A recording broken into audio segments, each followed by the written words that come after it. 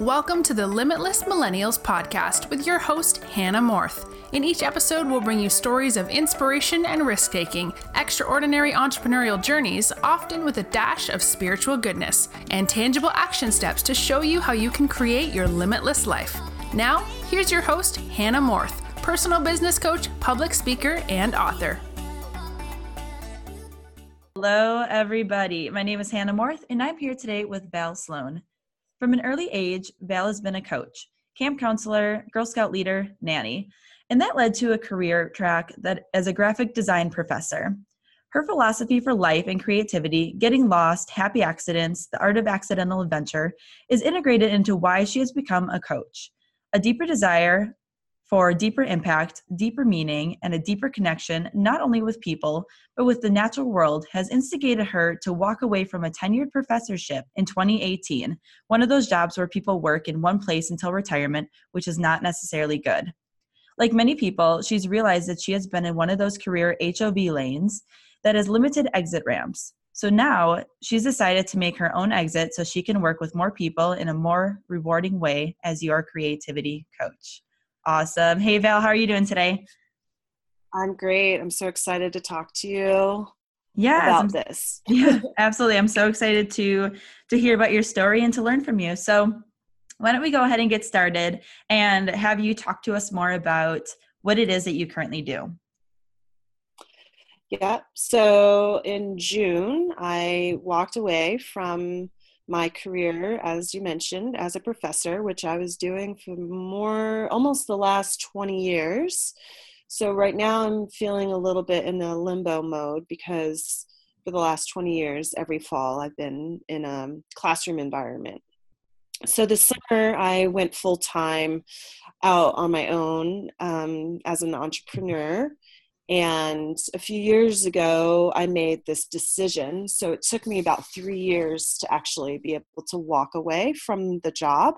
And I'm still at the point where I'm working on getting, stable and a client base. But basically the premise is that as a graphic designer, I was really interested in having a live workspace, living in a more rural environment instead of an urban environment.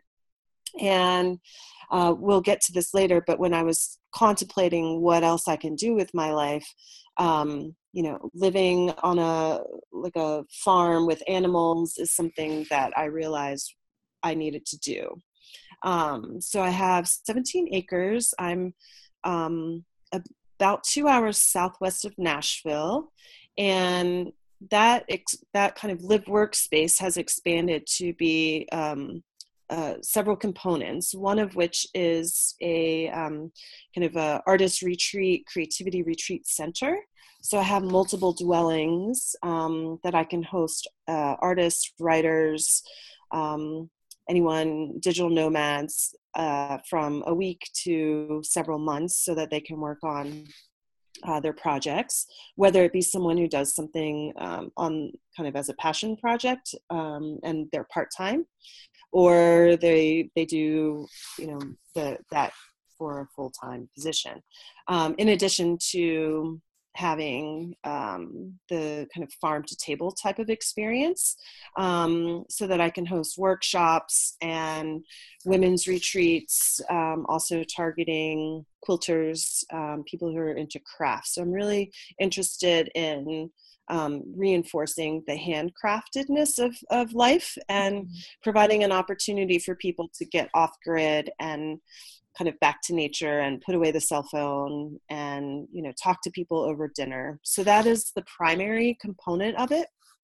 And then the secondary element is to transform 20 years of teaching graphic design into a coaching and consulting business, as well as doing freelance to try and get some money in. I also became passionate about pottery within the last year. So my goal is to try and raise some money over the coming months to expand my studio space to have a pottery access with a kiln and a wheel so that I can also offer that as workshops. So some of the different types of groups that I'm looking to work with are even like homeschoolers, to corporate environments where people are looking for professional development for their, for their team type of thing. Oh, awesome. I love that you're creating like a community. It almost seems like for maybe the people who are staying there for an extended time, it's almost going to be like a small extended family. Exactly. I was very isolated for pretty much a decade before I was, got to the point where I had to figure out another option. And one of the things that I realized is that I was a very social person in my past, and in my position where I was, that I just recently left, I was becoming more and more isolated because of a hostile work environment. And one of the things that I really wanted to do was to create a safe environment and a community of people who, can go away and into the various corners of their minds, or, the physical space, and then maybe come together for dinner and have dinners together. So I just really kind of yearned for that type of experience for myself. And I feel like other people are looking for that too. And I just decided that it was time for me to try and make it happen for myself and whoever else I meet. Yeah, absolutely. And I think that's something that a lot of entrepreneurs and especially digital nomads are looking for, because especially when you're traveling, you're alone all the time. And so finding a Right. place where there's going to be a community and people to talk to that are like-minded is really going to be important to them. So, and it's in Tennessee, which is gorgeous. I haven't been there in a couple of years, but when I was there, I remember thinking, I think it was March that I was there.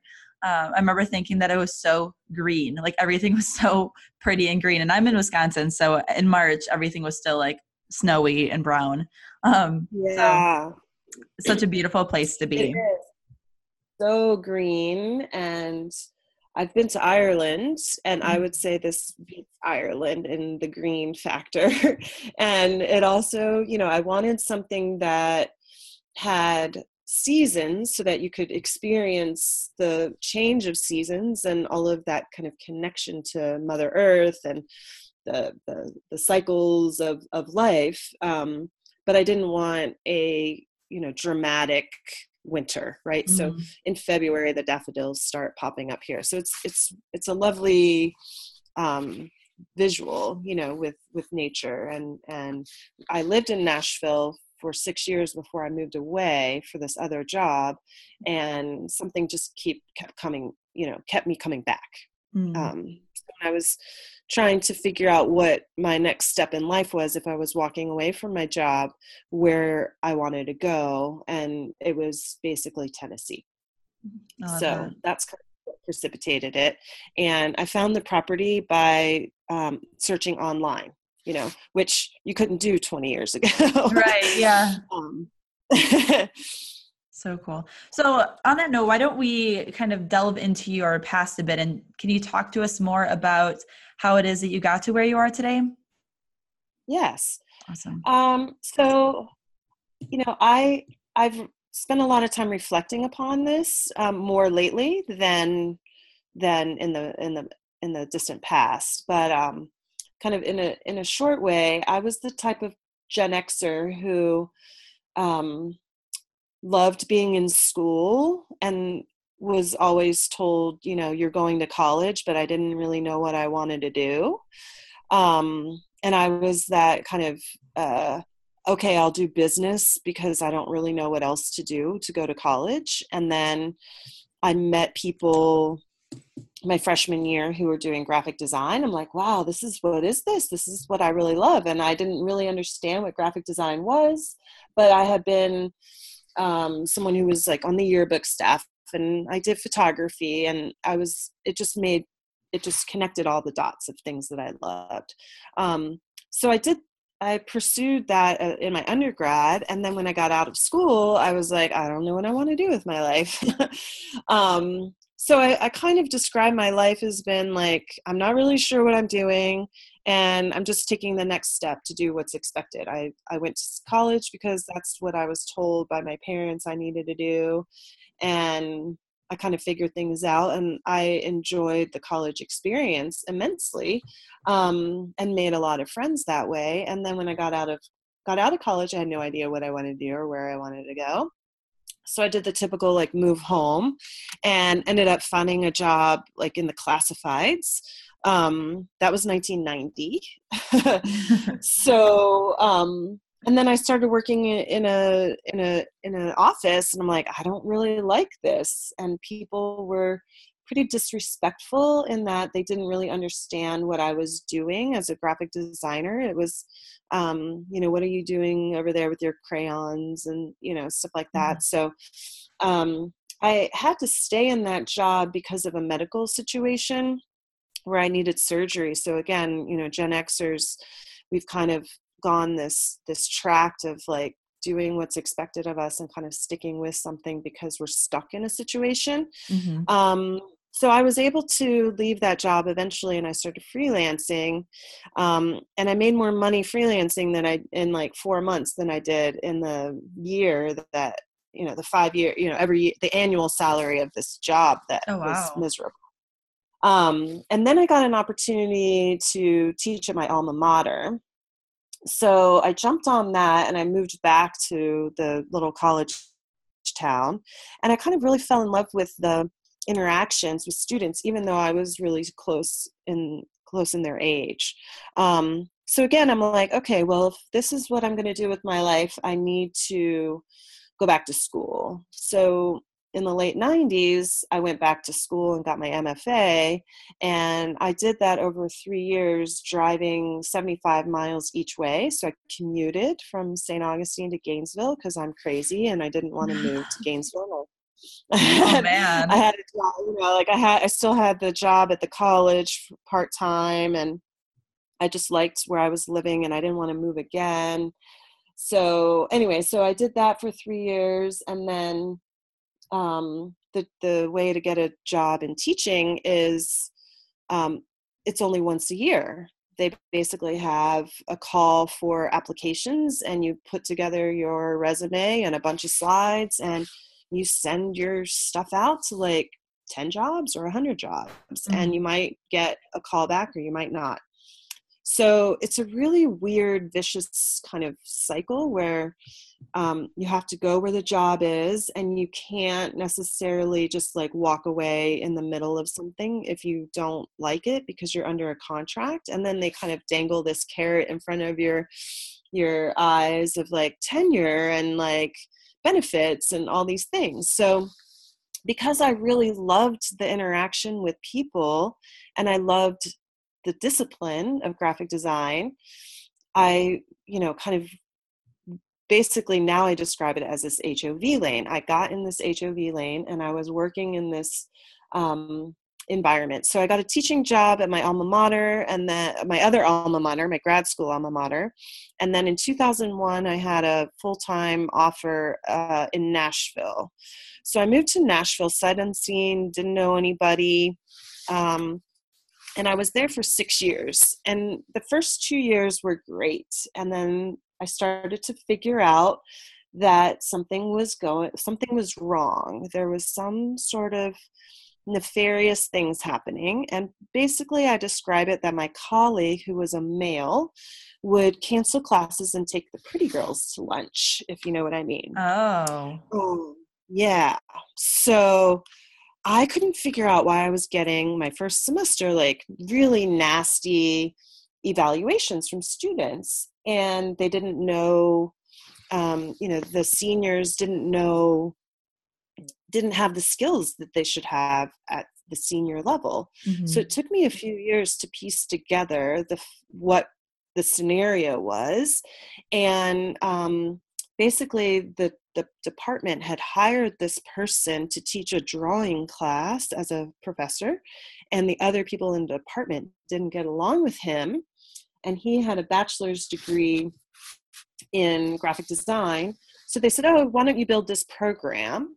So he didn't have a master's degree. So I had a higher, I was the only one that had the required credentials. But he was like, not necessarily my boss, but a superior, right? Mm. So after the 2 years, he became my boss. So I went from kind of extraordinary, exemplary in all of the reviews to like below standard. So the next level boss was a woman, and she couldn't understand why I had so many problems. And she blamed it on me being a woman and that I was vindictive and all these things. Oh, wow. Yeah. So eventually it kind of came out that he was having kind of inappropriate conduct with students. That was back when MySpace and Facebook was just starting. Facebook started as the college only environment. You had to have a .edu address to join Facebook. And the students there were very, they didn't have boundaries. So this person would spend all of his extra time on his laptop in the labs and like making friends with all the girls. And it was a private Christian school. So there was maybe one male out of 15 students every semester, every year. So primarily, young women who come from very sheltered environments, thinking that this guy is just their friend. Right. But they weren't learning anything. So I was basically pushed. My dean refused to support my tenure application. So after 2 years, I kind of forced the issue. And that's when a lot of this stuff kind of had come out about his inappropriate conduct with students and how they would be like messaging him in my class on Facebook and MySpace saying, "Hi, I'm in Val's class. I hope I get an A in your class." And he'd be like, "Yeah, way to go." Or, quit Val's class and come to mine, stuff like that. Oh my God. So the dean and the provost denied me tenure and told me that I needed to learn how to balance rigor with nurturing. And my colleagues said, if you were a man, they would never tell you that, right? So out of desperation, I found another job in Rhode Island at a small private school that was not religiously affiliated. And I was really excited about the opportunity. So I picked up, moved my life, left all my friends behind, and started over in Rhode Island. And within 2 years, even worse happened. So this was a female colleague who was bullying not only myself, but students, faculty, staff, administrators. And it took a while for me to figure out what was going on. And, being a researcher and someone, I like bought books Mm-hmm. and I bought a book about like, how to handle the bully in your office or something, how to manage the bully in the workplace or something like that. And, Sure. calls my mother and stuff about like, what is happening? And I gained weight and I didn't know it. I realized now that I was probably really depressed Mm-hmm. and could hardly get out of bed and, barely made it to work. It really affected my mental health and my interest and ability to get out and even socialize. So like I mentioned earlier, I just became more and more isolated. So about the fourth year, third, fourth, she knew that I was going up for tenure in my fifth year. So in the fourth year, she was really trying to get me fired and really, trying to, ruffle the feathers, so to speak. So there was like a threatening, a meeting where there was like physical threats made. And when I walked down the hall to report this behavior to the administrator, totally shaking and like crying, Mm-hmm. and telling this woman that she needed to do something about it, the first thing the lady said to me was that I probably should look for a new job, and that this other person was tenured, and that I was talented and still young enough, and that, I should reconsider my life there. And I said, no, that like, I deserve to be here. And, after like 30, 40 minutes, her advice was to go home and take a bath and drink a glass of wine. So that led to many hours over several years of writing lots of letters and complaints. And the university opened up an investigation based on my complaints that unveiled all of these other allegations. And they had a hearing. There was a union involved, so they had a hearing and she refused. There's a lot of other things, so I don't want to waste the time of your podcast talking about all of these things, but at first I thought I was in a Lifetime movie, and now I'm like, it was a saga, like Chronicle. Yeah. Chronicle. But anyway, so I sat through this 8-hour evidentiary hearing with the university lawyer, the union lawyer, 10 witnesses, and this woman didn't have the guts enough to show up and face people that were accusing her of all of this really horrible behavior, and especially the students, because she would attack them and humiliate them in front of a lot of people. So that led to a 2-week suspension, because it was she was smart about what she was doing, and she would make friends with the presidents. And there was a new president and just been hired, and he's like, I don't understand why this woman hasn't been progressively disciplined. So she was suspended for 2 weeks, which led to a series of like lawsuits and stuff. So she filed 3 different lawsuits in the multi-million dollars against various people, including the union, which gave her a 5-year buffer to just go to work a couple of days a week and not do anything. So I was constantly told, you just need to learn how to get along, and what's wrong with you? It's your fault. And I'm like, I'm the one that's in the room. She can't show up, Mm-hmm. and had to be subjected to a lot of copying the president on emails. And she was supposed to recuse herself on my tenure committee. Well, they took her off my tenure committee, and then the union put her on the tenure committee, saying it wasn't fair for someone to be removed from an elected committee position. So she didn't recuse herself. And then that was, more letters of like defending myself, because she got people to vote against me. But in essence, I received tenure, but things didn't get better, to the point where another administrator was hired, put into a room with this person. And, she was kind of the typical person who would call other people incompetent, because she just didn't, she was able to kind of have this persona as an independent faculty member. And then as a second person, I think that to her, I was exposing a lot of her weaknesses, and she was upset that I was friendly with students and all sorts of things, like, not putting flowers on the table for events and weird stuff like that. So there was this meeting that happened, and, she let me go first. And then when she started talking, she started disagreeing with me and saying, basically making up stuff like things happen without her permission and all that stuff. And I called her out in front of this administrator, and I said, that's not true. That's a lie. That's not true. This is what happened. And in the middle of that, she just got flustered, and she said, I'm not going to take this anymore. I'm not going to be treated like this. And in a very like crazy vocal tone, and then got up and stared at me like she wanted to shoot me, and like walked out. And the administrator basically told me that it was my fault for ruining a perfectly good meeting. So that was basically, I walked out of that and I said, I can't do this anymore. I've got to figure something else out. So that's when I started having conversations with myself on my commute.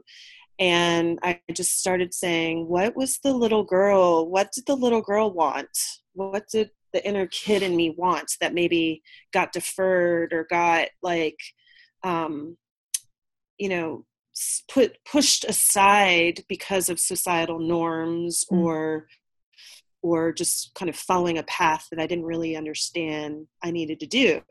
So when I started thinking about my strengths and weaknesses, I'm like, Val, you give advice to students every day for the past 20 years about how to build a set of goals, like how to figure out what you're going to do after, like, that's what I was doing. I was talking to people for 20 years about, like, don't make the mistakes I made. And, you need to make some goals and you need to establish your strengths and weaknesses. So I finally started saying, stop, like, Val, like, I started kicking myself going, like, you need to start listening to your own advice. So I basically kind of mentally made up a set of strengths and weaknesses.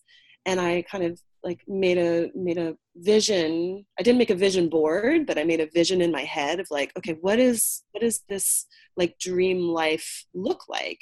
And I love animals and cats like follow me around wherever I go. I'm like, all right, I'm just going to, like, I'm not going to, the stereotypes or whatever like that. I don't care about that anymore, and being a Girl Scout, like I mentioned in my bio, like I love camping and I love being outside and I have all of these skill sets. What am I doing wasting my time and energy in an institution that really could care less about my health and well-being, much less the clients that I'm recruiting to come in the door and to pay $40,000 or $50,000 a year to be subjected to this person's behavior, so I basically just told them I was not going to participate in that type of activity, that it was morally, ethically wrong for me to do that until they managed the situation. And they finally got rid of her and they still didn't hire anyone to help me. So I'm like, all right, that's a big red flag. These people don't care about me. I need to create a life that is valuable for myself, and build it, they will come type of thing.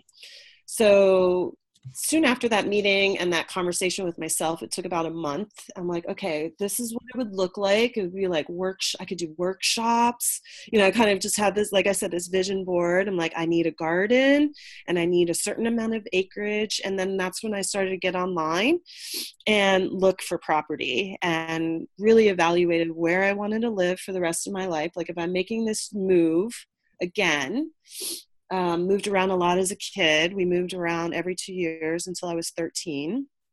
And then moving for college back like into apartments and just constantly moving. I'm like, I want to stop moving and I want to have a home base and I want to be a digital nomad when I can. I want to do curated travel experiences. I have all sorts of facets to my kind of wandering brand that I'm creating. And I found this property listed southwest of Nashville. And at the time, I still owned a house that I had to keep my house in Nashville, which was my first house that I had ever bought, to be able to afford to live in Rhode Island. I had to have the extra income from a rental property to be able to buy a house up there because I thought I was going to live there for 30 years. Right. So I found this property and I'm like, you know what, I want to move back to a different climate and a creative community. And Nashville is just a booming city. And, I'm relocating and starting over, but not quite starting over, I still have a connection to a little bit of a community. So that was almost 4 years ago this month. And then I took a sabbatical. So my first ever sabbatical was basically, I'm thinking, I give the advice of like, when you have a job, the best time to look for another job is when you have a job, right? So they're paying me to like, do all these other things. So I had this sabbatical. So the timing was really appropriate for me to I had 9 months off. So that meant doing my research project, which was my sabbatical commitment. But I spent 3 months down here in Tennessee just working on the property before it was like a lease purchase agreement, which is a whole nother podcast of like how I managed all of this and financially and everything. Yeah. just been really crazy. I still don't know how I'm doing it. But I've been, just scrapping. I even got, I was hosting two Chinese high school girls for an academic year just to make some extra money, to be able to pay the bills and qualify, loan and stuff. So yeah, so then I did it really on the down low, and I didn't tell my job. And because basically what happened at that point was I pushed for this kind of external review, which hadn't happened in like 10 years. And it's supposed to happen every 4 years for the programs. And while I was on sabbatical, the reviewer's report came back, and ultimately it said he had never seen so much dysfunction in 25 years, and that he recommended that the program shut down or radically change. Oh, wow. And yeah, and they wanted me to like come back from my sabbatical and like have a meeting with this crazy person. And I'm like, I'm on sabbatical. Why don't you just get rid of me? Give me a severance and I'll walk away. And they're like, nope, you owe us 2 years. Because that's the agreement of, the benefit. It's like, you can't leave. So I'm like, all right, well, I don't have to be good at what I do. I just have to show up. I've got tenure. All right, I'll pay you back over 2 years' time. I'm not walking away owing this place money. Mm-hmm. So over 2 years, I basically every weekend and holiday and summer break, I drove 1,100 miles, 1,200 miles each way, and was working on the property and found caretakers in between, people to house sit and stuff like that. And then things didn't get better at the job, and they didn't hire anyone. So I said, all right, it's time for me to do this full time. And I officially resigned last summer, effective this summer. Mm-hmm. So I was still kind of working on website and kind of promotional and advertising and that type of thing. So sure. It's been a little bit harder to kind of get things going than I thought it would be. I need 30 hours in a day. And so that's kind of the nutshell. Wow. What a powerful story you have. Thanks. Yeah, absolutely. And I think what's really important to point out is that a lot of us, and this is like Gen Xers, millennials, like any generation, this is something that any of us can experience, is that sometimes we get stuck in these hostile environments, and we feel like we are stuck in that we don't have any other options because, we went to school for this degree. And so we have to, to do that corresponding position, we have to have that corresponding position, or we sign on with this job and there's a contract and we have to fulfill that contract, or, we just feel stuck for whatever the reason is. But, just doing what you can to get out, to like find another path for you to go down.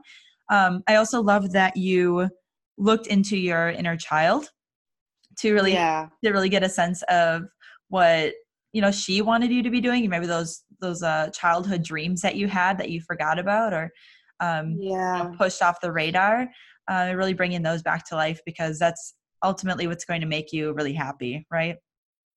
Yeah, exactly. And I think that I didn't have the mentorship or the networking, or even just like, I couldn't visualize what I'm doing now 20 something years ago, but I feel like it's what I'm meant to be doing. So I feel like even though all of the crap that I've had to deal with in the professional career, I'm grateful for all of the experiences, whether they were positive or negative. Yeah, definitely. All right. It is time for the lightning round. So I have a couple of questions for you. My first is, what is your best piece of advice for entrepreneurs who are just getting started? I think that it takes much longer than you think. Yeah. So being realistic about the time it's actually going to take you. Yeah. Because I definitely feel like I'm 4 years in. I'm 4 years in and just left the job, and I'm still don't have regular income yet. Yeah. And I mean, with that, just like being okay with how long it's going to take you. Cause yes, of course, like once you have the idea and it really lights you on fire, you want it to start working immediately. You want to start, you want to be able to quit your job and be doing that full time and be making a Yeah. consistent income off of it. But that's not always how it goes. So being okay with how long it takes you and just know that you're working as hard as you can and it's going to come. Yeah. Yeah, exactly. And focusing, spending the quality time on it. Yeah, absolutely. My second question for you is, what is your favorite personal development or entrepreneurial book or other resource that you like to recommend to others? Um, Lately, I really like Big Magic just because it talks about kind of energy and how ideas are formed. And um, as a creative person, it was it was nice to read. There's another one also called Life Reimagined. Actually, it's sitting on the bookshelf that I'm looking at right now. Life Reimagined, The Science, Art, and Opportunity of Midlife by Barbara Bradley Haggerty. So that one is a little bit more written more like a Gladwell book where she does interviews and stuff like that. So my goal was I turned 50 this summer. So I told myself I was not going to live and do that job after 50. So that was my thing. So yeah, Life Reimagined. Oh, awesome. We'll make sure that the links to those books are in the description of this Yeah. episode. So everybody can check those out, but I will also be checking them out myself because I haven't heard of either of those. Okay, cool. My third question for you is, what habits have you developed along your journey that have led to your success or to where you are today? I think that when I took my sabbatical, I realized that I have been an insomniac probably my entire life. And part of that was perpetuated by being in the hostel situation where I was having a lot of bad dreams and things like that. So now that I actually, I started sleeping 8 hours a day, and I get up and I force myself, I have dogs and animals and stuff. So I think sleeping is really the biggest thing that was the challenge for me. And I bought a Bella Beat Leaf, not a Fitbit, but a different option so I can wear it while I'm sleeping. And it kind of tracks my sleep patterns if I'm really restless or I'm getting deeper sleep. That for me, I think is the most sleep. And I tell students that too. Sleeping and eating healthy, right? Like the brain cannot function if it doesn't have enough sleep. So you can't give your all to your passion project and your job and your family and your all these other things if you're not sleeping well. I totally agree. You definitely have to find a balance in there. Yeah. People talk about self-care. My self-care is often like napping or just making sure that I can get ample sleep that day or that night. Yeah. Yeah. I mean, the Super brain is important. a machine. So I think that's, for me, that's the most important thing. And that's the advice I give my students all the time, every day. The first day of class, get sleep. Don't worry about your projects. Get sleep. Your projects will come to get sleep. Yeah. So that's good. Even if it's Awesome. napping, whatever it Yeah, may be. for sure. I love that. My fourth question is, if you could have dinner with anyone, entrepreneur or not, alive or dead, who would it be? Oh gosh. That is a good lightning rod question. It either stumps people or they know it right away. Yeah. Because oh gosh, I am not sure who I would say. I mean, a cliche would be like Oprah, just because she's so I just her voice, and she's just so inspiring as a Yeah. mentor type of person, as an entrepreneur, and I used to watch her all the time. I think that she would be amazing. Yeah, or maybe someone who's kind of like a health and wellness type of person. But yeah, I think I'll just do the Oprah for now, just because I think that how she found her career and the struggles that she went through and how she's inspired people and, you know, made an amazing life. And then also quit her job, right? Mm-hmm. And is doing something different. I think the career shift thing, like nobody wanted her to leave what she was doing, you know? So I think it would be fun to sit down with her and have dinner. Well, yeah, I'm sure she has really incredible stories to share. She would be able to teach you so much. She would just be such an inspiration to talk to. I totally agree. Oprah would be amazing. Yeah. Yeah.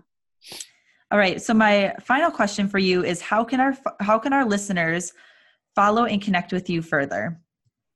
Yeah, that would be amazing. I would love to connect with anyone who's out there listening to this and if my story resonates with them and they want to chat, or they're an artist or writer or what have you, or the entrepreneur digital nomads.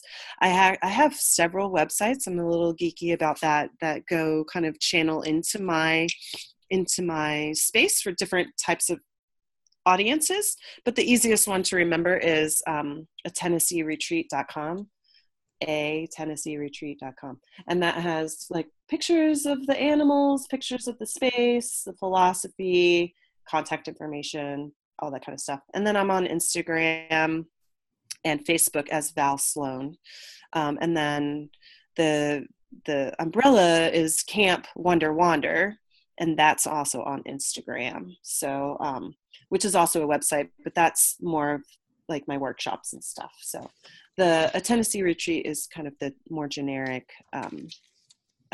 entrance into this space. Awesome. I will make sure that those links are in the description of the episode as well. Okay. But apart from that, I just wanted to say thank you so much, Val, for joining us today, for sharing your story and your wisdom. It's been an absolute pleasure having you. Thanks, Hannah. I really appreciate the opportunity. Yeah. I wish you good luck. Yeah, you as well. So everybody have a wonderful rest of your day, and until next time. Thank you so much for listening to the Limitless Millennials podcast. If you enjoyed this episode, please share it with your friends and head over to iTunes to leave a review.